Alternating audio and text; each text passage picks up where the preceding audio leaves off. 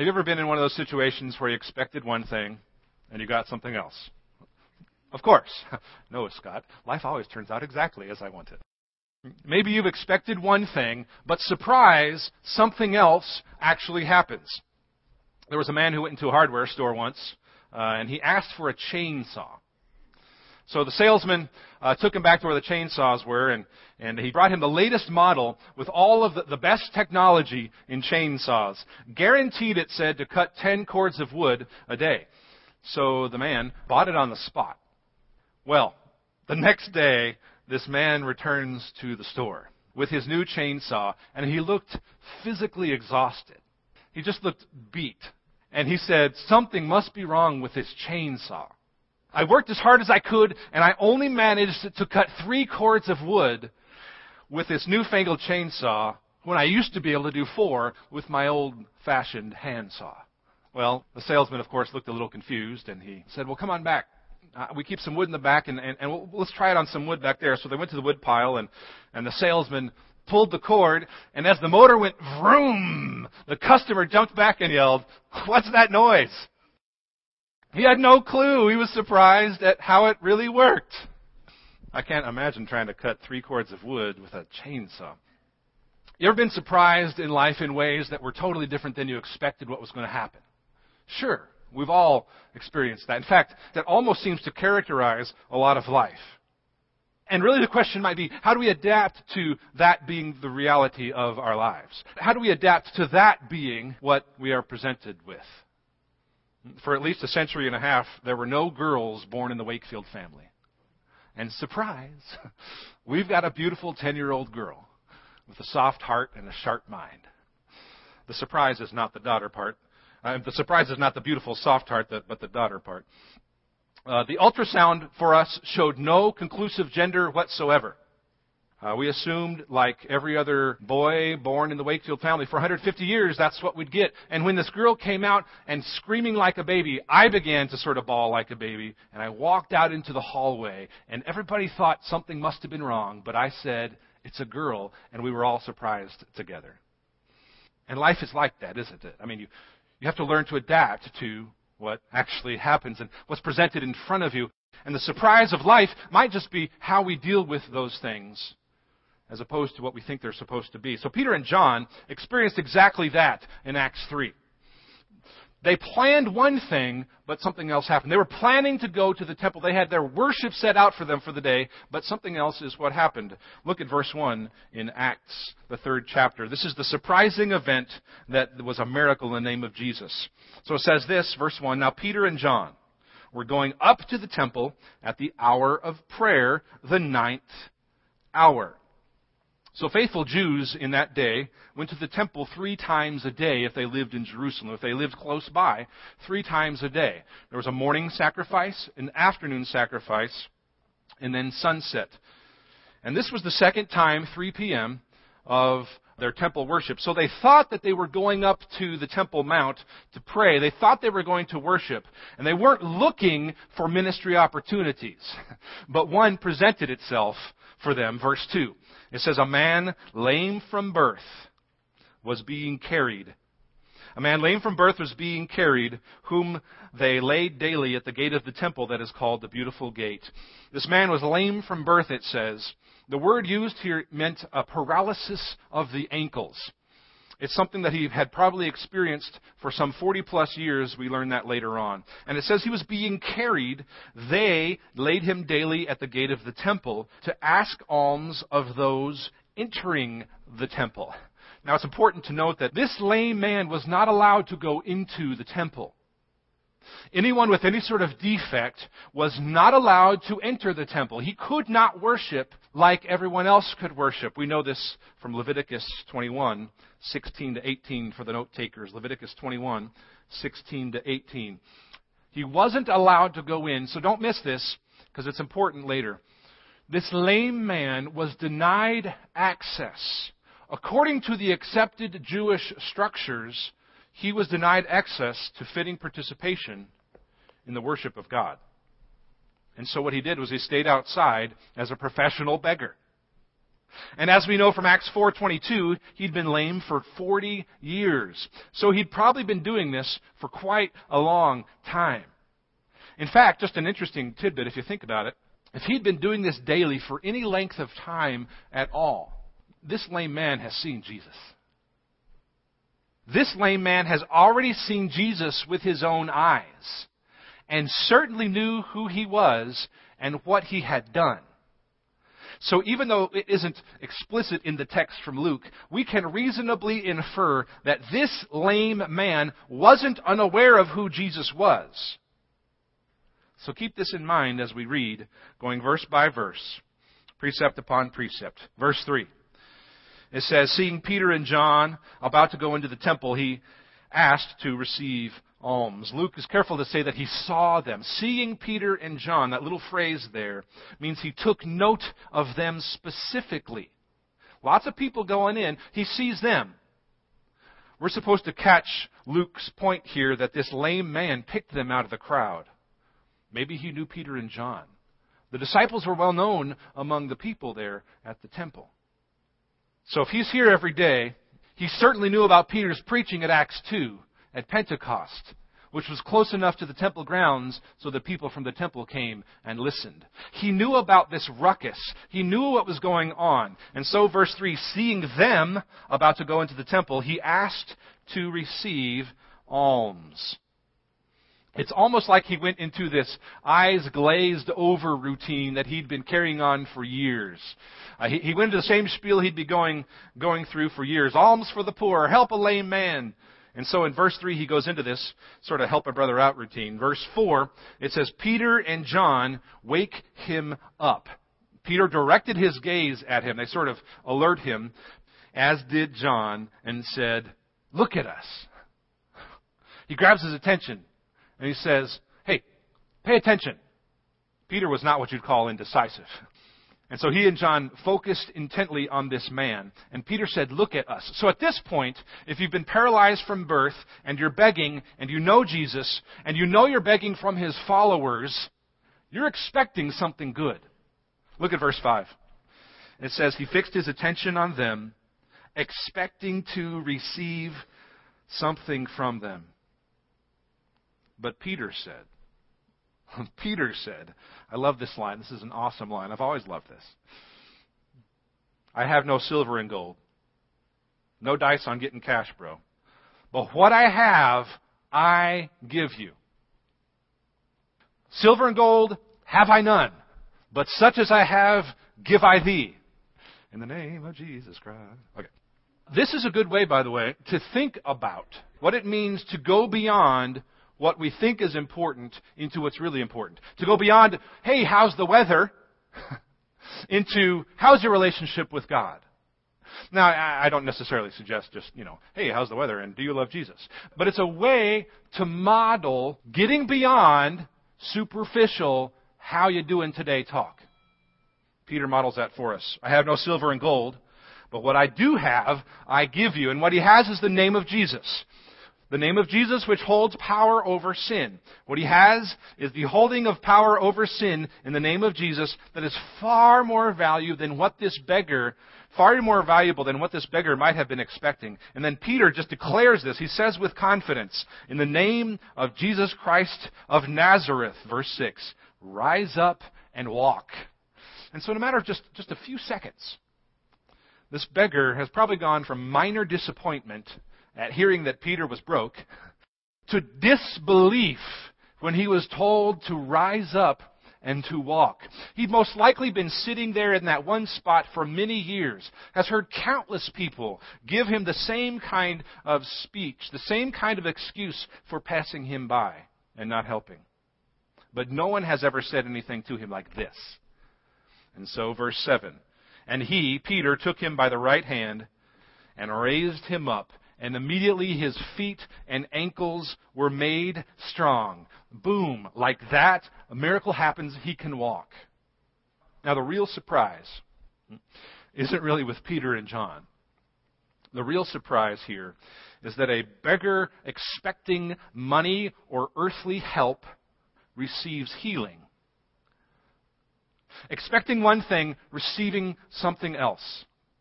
The real surprise is that freedom from sin is what Peter and John were giving away. We can see the surprise, verse 8, by his response, his reaction. It says, leaping up, he stood and began to walk. Now let me show you something cool here. This word leaping here, circle that, because Luke uses a rare word that isn't often used, but it's used one time in Isaiah 35. It's used in Isaiah 35, verse 6, this word leaping, where it talks about what happens when the Messiah comes. When the Messiah comes, it says this, Isaiah 35, 6. It says, then shall the lame man leap like a deer. Then, meaning in that time when the Messiah comes, the lame man will leap like a deer. It's a sign in the Old Testament that the Messiah had come. It's so cool what you see in the Word if you just do a little digging.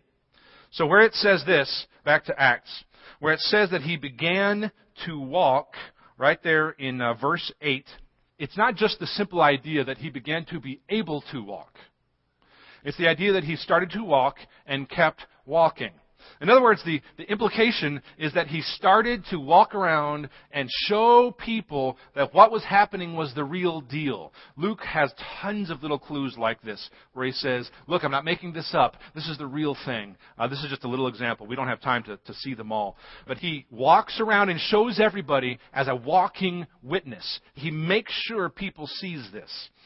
So the people see this. Verse 8, leaping up, he stood and began to walk, and he entered the temple with them. For the first time in this lame from birth man's life, he enters the temple. He couldn't go in before, but now he can. He was an outcast. He had a defect. He was not allowed to be in there to worship the Most High God like everybody else was. But now, after the name of Jesus brought healing, he's not only going to the temple with them because he can walk, but because he can go into the temple with them as a fellow worshiper of God. This transformation was far more than just physical. It says, verse 8, he entered the temple with them, walking and leaping and praising God. He could now go in as a whole person, worshiping God like he always wanted to. So verse 9, all the people saw him walking and praising God and recognized him as the one who sat at the beautiful gate of the temple. Another little note that Luke shows us, I'm not just making this up, they recognized him as the one who sat at the beautiful gate of the temple, asking for alms. And they were filled with wonder and amazement at what had happened to him. So Peter and John, they think they're going to worship. They think they're going to the temple like they always did. Everyday, normal routine. When, surprise, they find themselves confronted with a ministry opportunity. An opportunity for witness. And their opportunity came in the form of a professional beggar who expects a handout and, surprise, receives far more. There is also a lot of surprise in this next section that we're not going to be able to unpack as much. But the surprise is this. Unexpected opportunity for ministry. Peter doesn't go to temple thinking, hey, I'm ready to preach. When I'm getting ready to preach, I've got my outline, I got my words, I got my study notes. I'm ready because I know I'm going to come preach right now. But Peter demonstrates the truth that we should be ready in and out of season, at all times, to speak of the work of God. To live as a witness whenever the ministry opportunity provides itself. And it provides itself often if you're looking. We'll come back to that in just a second. So there's this surprising message. The surprising message isn't just that Peter all of a sudden is going to be preaching when he hadn't planned to, but it's the content of his message. That the one whom the Jews killed was the one who brings them life. Inherent in the gospel is its own surprise. There's a lot going on here, but long story short, Peter just lays out this killer sermon. He just brings it hardcore to these people. And he preaches with great boldness. And he's pointing to them. He's saying this to them. And I can imagine them hear him say these kinds of words to them. Peter, verse 12, was seeing that all these people were coming, and so let's pick it up there. He says this, he addresses the people, and he says, "Men of Israel," he's speaking to Jews, "why do you wonder at this? Or why do you stare at us? As though by our own power or piety we made him walk." He's careful to make sure that it's God's power that did this and that he communicates that to them. And then in verses 13 to 15, he just goes for the jugular. Look at this. The God of Abraham, the God of Isaac, the God of Jacob. He says, the God of our fathers. He's speaking to Jews who know this kind of terminology.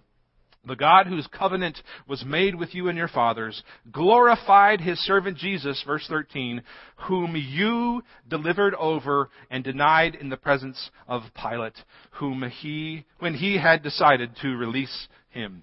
And then he says, but you denied the holy and righteous one, and asked for a murderer to be granted to you, and you killed the author of life, whom God raised from the dead. To this we are witnesses. Surprise. The God of our fathers, whom you delivered over and denied, the holy and righteous one. Just imagine Peter raising his voice, speaking to people whose own sin had put him on the cross, saying, you killed the author of life with your sin. You killed the one who gave you life. Surprise, he's alive. And he's the one who brought this man healing. No one expected that. Did you? Did I? Did we expect that the one whom we sent to the cross with our sin is the one that makes us alive, brings us life, freedom from the sin that sent him to the cross? There's this awesome element of surprise that is inherent in the gospel message.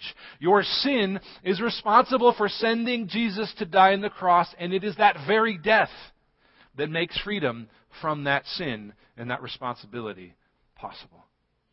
That's crazy. But that's inherent in the message that we communicate as witnesses. And it happens because of faith in his name, verse 16. Peter's still preaching. He says, and his name, by faith in his name, in the name of Jesus, has made this man strong, whom you see and know.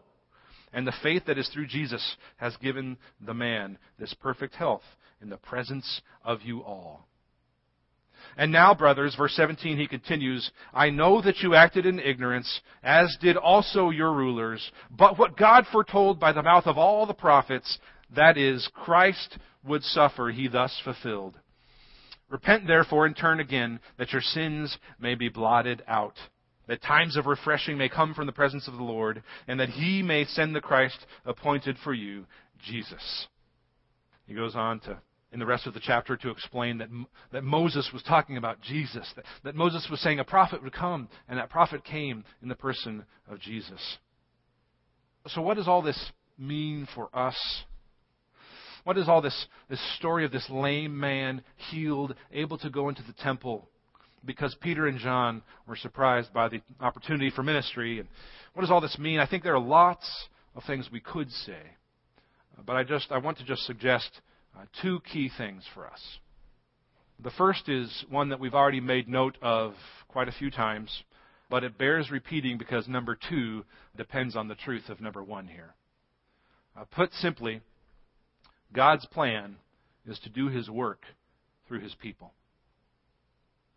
God's plan was, always has been, to do his work through his people. It's easy for us to hope, to wish, to dream that the work has to always happen without us, doesn't it? That'd be a lot easier. It'd be a lot easier if I didn't have to bear with the weight and suffering of Jesus on the cross personally for the sake of others to know the gospel. It'd be so much easier, wouldn't it, if we didn't have to do that? But that's not how it works. We've seen it in every chapter of the beginning of Acts, and it continues here in Acts 3. And throughout the whole book, God's plan all along was to do His work through His people. Peter and John didn't plan to heal someone and bring them to faith in Christ when they arrived at the temple, but they knew this truth, that God's plan is to do His work through His people, so they weren't at all surprised at an opportunity for them to do the work. So don't be surprised, because you know that that's how it's supposed to happen. And secondly, they took advantage of the opportunity for ministry because they were looking for opportunities. Sure, they didn't arrive at the temple planning to heal a man. I mean, it's not like they woke up in the morning saying, I think I'm going to heal a man who has been lame for 40 years. I think that's probably going to be part of my agenda today. But they might have. They might have awakened with the resolve that for just this one day, that God wants to provide them with ways to serve people in His name. I'll bet on that day, Peter and John approached their day with a kind of prayer that knows that God's plan is to do His work through His people. I bet they woke up and they said to God in the morning, Lord, use me today. Maybe they were praying on the way to the temple. Maybe as they approached a relationship or someone that they saw or they knew, they were thinking to themselves, Lord, use me today. Maybe that was their heart. In fact, I think it probably was. Because we see how God uses that kind of willingness and openness. The willingness to suffer for the sake of the gospel. To take on the weight and the burden of what Christ did for us personally. What else do we think meaningful Christian ministry looks like? I don't know how, Lord. I don't know when. But open my eyes for opportunities to be used by You today. Is that your prayer? Lord, use me today. Father in heaven, we are people who want the easy way out. We are people who don't want to bear personal responsibility for the calling You've given us. We'd really rather someone else, perhaps trained, perhaps older, perhaps perceived by us as more mature. We really want those people, Father, to take on that kind of weight and burden of ministry. So, Father, we admit that fault before You. We confess that sin to You. We ask, Father, that You would open our eyes for ministry. That we wouldn't be surprised, but that we would take advantage of every opportunity You've given us. That we would leave this place with a resolve to use the resources You've gifted us for the sake of Your cause and Your kingdom. In the name of Christ we pray.